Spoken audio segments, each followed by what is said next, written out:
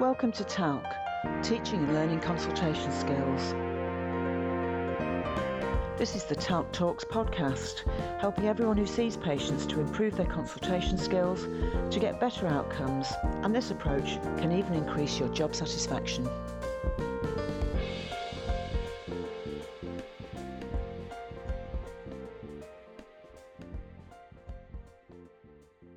I'm joined today by Anne, Jonathan and Julian. Anne, would you like to introduce yourself?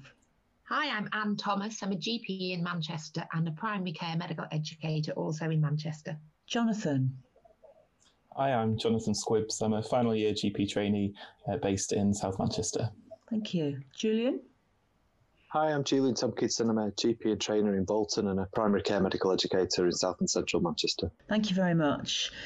Today's podcast is part of the module which is called TALC Skills for Effective Explanations and Planning Care. It's mainly about a chapter which is called Is Chunking and Checking a Good Way to Eat an Elephant? In other words, one bite at a time. We're going to discuss effective ways to share information with patients which will help them to remember it. The approach we use aims to maintain a dialogue in the second half of the consultation as a prelude to developing an effective care plan. An effective care plan means one that's acceptable to the clinician medically and also feasible for the patient to carry out. And we rightly emphasise effective information gathering and examination skills to help us make the right assessment and diagnosis. So surely once that's happened, the clinician is sort of home and dry, aren't they? How do people get into difficulties with the explanation part of the consultation when most people would think making a diagnosis is the hard part? Yeah, I think that's part of it, isn't it? We sort of think of that as the difficult part, but there's lots of skills involved in this second part of the consultation. I think firstly, and this is especially true in examinations, that the clinicians spend so long in information gathering, they don't really allow any time for a proper explanation to plan care in collaboration with the patient. So if you're time pressured, and all too often the second half of the consultation changes from being a dialogue with the patient to a monologue from the clinician, where the majority of the time is spent telling the patient what the clinician has decided that needs to be done. After listening so carefully during information gathering, this changes and the clinician takes over and starts to dominate the conversation. I think this is seen in all stages of training and in clinicians in practice, actually. And maybe this is because the clinicians feel once they are talking perhaps about the sort of medical aspect of the consultation that they're in their comfort zone. They sort of, I know what I'm doing now. I can talk about this and I feel comfortable. So I'll tell you all I know and everything that you have to do about it, which, although satisfying for the clinician, can have some negative effects. I think particularly during the clinician monologue, even if patients are nodding along nicely in agreement, possibly the patient doesn't really understand what the information they are giving means. They don't have chance to ask questions at pertinent times. They can't clarify information. And I think additionally, they may not agree with the plan, or they might not understand what's been instructed. If people can't understand what's been instructed or agree with it, then it clearly reduces the likelihood that they're going to adhere to any plan that you might skillfully have come up with. Well, that's an important point because it would mean a lot of effort in making the right diagnosis could actually be wasted, I think. The title of this chapter refers to chunking and checking. Julian, what does chunking and checking actually mean? The title also says it's a good way to eat an elephant one bite at a time. And the explanation part of the consultation is actually a big part, potentially, like an elephant. And it often involves explaining a diagnosis or maybe several different diagnoses, possible investigations, management plans, medication, therapies, referrals, and then follow-up and making sure everything is understood. So there's a big elephant to deal with. Chopping or dividing the explanation into bite-sized edible chunks and then checking it's understood. The clinician and patient are on the same page. So as Anne said, if a patient doesn't understand the diagnosis, then the recommended treatment may not be taken on board or might not even be heard. This process also needs to be tailored to the patient's prior knowledge and often needs to be tailored to information that has been said earlier in the consultation. So, for example, if you're explaining the new diagnosis of diabetes to a patient, it's likely you're going to have a very different explanation for a professor of medicine than the explanation you provide to somebody who's never even heard of diabetes. Another really important part of chunking and checking is to have really organised logical sections. That normally would mean starting by explaining the diagnosis, checking that that's understood before moving on to the next steps, what might happen next. But I mean, it might not happen in that order, depending on how the patient's brought about the problem, but that's often the order it would have. And I said before, moving on to the next step, it's really important to check the patient understands what's been said before. So if it's a diagnosis, a particularly useful tool is to ask patients every stage, what questions do you have about that? And actually might say, any questions? By asking and using the word what, it really makes the patient think about questions they might have, really provides an opportunity to clarify those questions. But I also find when I ask a question starting with what, it really makes me want to know the answer. And you can contrast that to saying any questions, which quite often can be used where you don't really want an answer and the patients don't always give you an answer. I think that's really, really helpful to be thinking about always getting the patient's response and also asking the patient what questions rather than any questions. Because as you say, if you say to people, have you got any questions, they always say no. Whereas what questions, you've got to say what's on your mind then, haven't you? And could you comment on what the clinician needs to be looking out for in the patient's responses? I mean, you know, if you ask them what their response is or what questions they've got, what kind of things are likely to come up?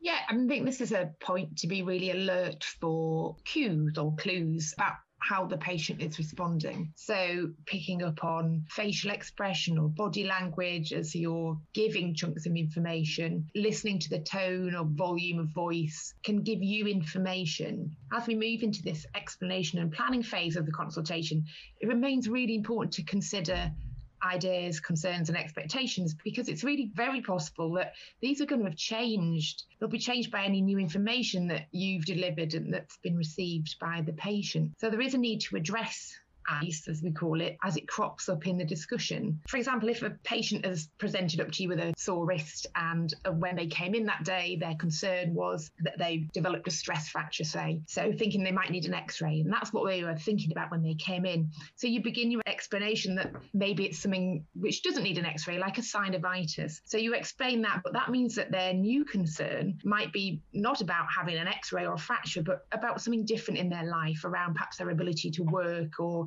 the side effects of any medication. So it is important that, ICE isn't one of those things that is done once and then forgotten. So it's just being aware of that during this explanation phase. So in terms of sharing information with patients, it sounds like some really important tools are assessing patients' prior knowledge or their starting point, and then breaking the information down into easy to remember chunks. Avril, I'm just interested about the evidence there is for this being a good approach. I think certainly in medical school, I was always taught about patients only being able to remember small amounts of info. So just interested what the evidence about how much they can remember and how to do that is. I think this is really interesting, and it goes back to some quite interesting psychology experiments. In 1956, somebody did some studies on this and came to the conclusion that humans can only hold 7 plus or minus 2 items in their short-term memory. And some psychologists have even reduced this to only 4 items. And I wonder if this partly explains why clinicians worry about giving patients information, because clinicians believe that patients don't remember what they're told, or they think they only remember 3 things. But if you rummage about a bit more in this research,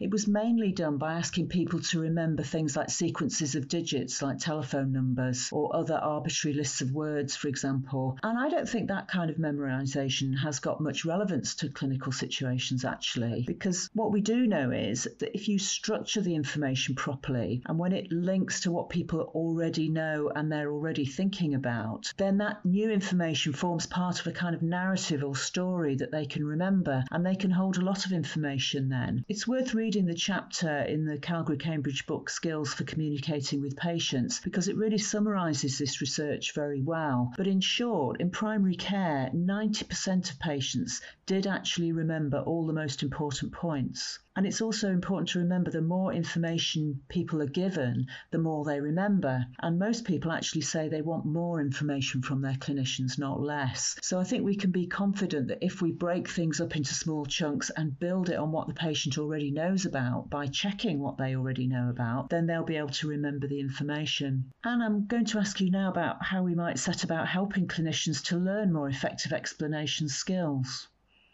I think it's helpful to begin by exploring attitudes to explanations, to explore what clinicians feel about how much patients remember, bringing in the things you've just talked about, Avril, and to hear any experiences around explanation difficulties. And those themes sometimes go sort of saying, people don't listen, or people can't remember what I've said. So that's really important. So introducing the idea of dialogue in the explanation and reinforcing it's not just the clinician gets a chance to deliver a lecture, as I spoke about before. Introduce the ideas of checking prior knowledge and linking it to what you've just said, and this narrative I think is really helpful. Explain, as Julian did, what chunking is, and then checking and actually how to do it. I think even in experienced clinicians, it's common to hear long explanations without a pause, without chance for clarification or chance for questions. So you might perhaps give an example of how to do this. Sometimes what we do is, compare the sort of explanations you might hear. Going back to the presentation of tenosynovitis, the clinician in his comfort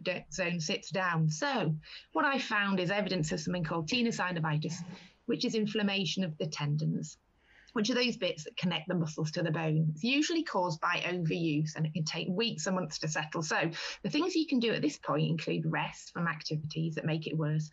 Maybe get a splint to keep the wrist still. Also, medication you can try is non-steroidal tablets like ibuprofen or a gel. So any questions? So these are the sort of explanations we hear, which actually isn't that long, but is a monologue. Perhaps demonstrate or model something with a chunk. So begin with saying something like, it's very likely you have tenosynovitis, and then pause and wait for a patient response. So the idea is by modelling this and showing the use of this pause, that then there's a space to pick up cues from the patient. Do patients lean in? Do they sit back and look shocked? And often actually in a pause, most people will speak, maybe to ask a question, which then allows you to respond. So depending on the response, maybe another chunk of information. By modelling it in this way and actually allowing the clinicians in training to see the difference, then this can be a really good exercise to do when trying to introduce them and teach these skills. I think that's a really good idea, to begin with attitudes and then to do some sort of demonstrations of the different kind of ways of doing this. Clearly, people need to actually practice this, particularly as I find the idea of stopping to check prior knowledge or to check the patient's response to the information. This doesn't come naturally to many clinicians. So, Julian, how can we get clinicians to practice these skills? I totally agree with what Anne said about the first thing is to identify that there's an issue and there's a different way to do this. There's another technique you can do. Sometimes in a one-to-one setting, you might be even watch a video with a clinician and a mapping exercise. The details of that are in the attached documentation to the module, where you actually, the clinician and educator both watch the video and map out who's doing most of the talking. That's quite a powerful way to identify an issue. Once it's identified, there are different ways to do this, but a really great way is to just set up a skills rehearsal, and that can be done in a one-to-one setting or a group setting. It's useful to have some really well-constructed pre-written material. I suppose in a one-to-one setting, you may watch a video back live and then re-rehearse it and try different things and try putting the chunks in, like Anne was describing in the example she gave. And then in a group setting, you could have an observer set up, a patient, doctor and a clinician and observer, or the educator who's doing a one-to-one tutorial may have a pre-written checklist and then have specific skills which are going to be assessed. So the observer or the educator really looks out for the parts of explanation and chunking and checking which is being seen in the exercise. So again, it's important to have pre-written material that just focuses on this area, so it's not overwhelming. And again, as I've said, there are some case examples in the attached materials. Now you can keep doing this exercise several times and focus on different elements in the feedback. So you may start by just saying, what seemed to work best when you did some chunking and checking just now? You might run it again and say, well, what felt unrealistic or clunky or awkward? And then finally, it's really important to really tease out what it feels like And if everybody's had a go at doing it, it's really important to tease out what it feels like to be the patient when explanations are done in a stepwise approach. The discussion that often comes out in this is that it feels much better and nicer to be given little bit of chunks of information and then it works more fluently. But also the clinicians often say that actually what helped me do it better was using the ideas and concerns and expectations that I heard earlier on in the consultation, or just by tailoring the information specifically to the needs of the patient. That made big differences in the success of the encounter. Absolutely. That last point about using the patient's ideas and concerns is really important, isn't it? And the details of how to set up the skills rehearsal that you describe, I think, will make that very successful. And educators who are interested will find written materials about chunking and checking, but also in the TALC Effective Teaching Methods for Consultation Skills, there's a whole section on how to make your skills rehearsals really effective. Jonathan, as a clinician in training, how have you found it if you try and assess a patient's prior knowledge or what their starting point is, say for a new diagnosis like hypothyroidism or a diagnosis of pneumonia? How have you found that? It's certainly something that I have developed throughout my training, my skills at doing that. And I think certainly Anne and Julian have really clearly said some of my worries or concerns about doing this. Certainly, I'm in my comfort zone when I'm talking about what I think the diagnosis is. There's time pressures. I feel almost counterintuitive, I think, to do a pause, to ask the patient sort of what their starting point is, what their prior knowledge is. Certainly, I often felt that it would take longer to do that, including more talking. But what I found is that overall it reduces consultation length. As Anne was saying, it improves adherence to treatments, stops people representing because they don't understand what we've talked about. So really taking the time to invest in that initial explanation I found really helpful. And I mean, we've all got the examples of patients who, we spent 5 minutes explaining diabetes to a diabetic consultant, for example. But I also think it's really important in patients where sometimes I think we can assume prior knowledge that we assume maybe everybody would have. And for instance, I was once examining a patient's abdomen and went on about how I was really concerned about appendicitis and sort of went on about we need to get surgeons involved and refer you in. And after a few minutes, I just thought, hang on, you don't understand this, do you? And the patient hadn't heard of appendix before and didn't understand the severity of that. So I've certainly found taking that few minutes of saying, okay, this is what I think is going on, giving the time for them to respond has been really important for all the reasons that have been mentioned. And I think something else that I've found as well is when we're asking about responses and getting patients to responses from what we've been saying throughout explanations when we have chunked and checking. Again, that's something that I've really had to develop over time as well, particularly in what I say, how I say it, when I say it. I remember once sort of asking a patient, how are you feeling now? And they said, well, feeling no better because you've not done anything but talk to me. And what I really meant was, what are your thoughts and what questions do you have? So I think it's really important to try out things. And now I certainly use a lot more of the tools that Julie was talking about asking what questions patients have and being quite specific about saying about what we've just discussed. And I found that's really been helpful in order to gain information from patients so that I can then carry on tailoring the explanation and the information that I give. Thanks, Jonathan. That's really interesting. And I think that phrase, I'm wondering what thoughts you're having now, or I'm wondering what questions you've got now, as you say, that directs it to what you've been talking about and really can open up the discussion. And I thought your appendicitis example was fascinating because we do make a lot of assumptions about what people know about. Overall, using new skills can feel a bit awkward until you get some practice and some fluency. And that's why practicing in skills rehearsals with feedback can be so valuable, because you've tried it out in practice before trying it on a real patient. So thank you to everybody for a really interesting discussion about chunking and checking. Explanation and planning is a very complex topic with many skills involved. It's always worth looking in your textbook of consultation skills and looking at all the chapters in the TALC module called Skills for Effective Explanations and Planning Care, which also includes chapters on talking about uncertainty and breaking good news, amongst other things.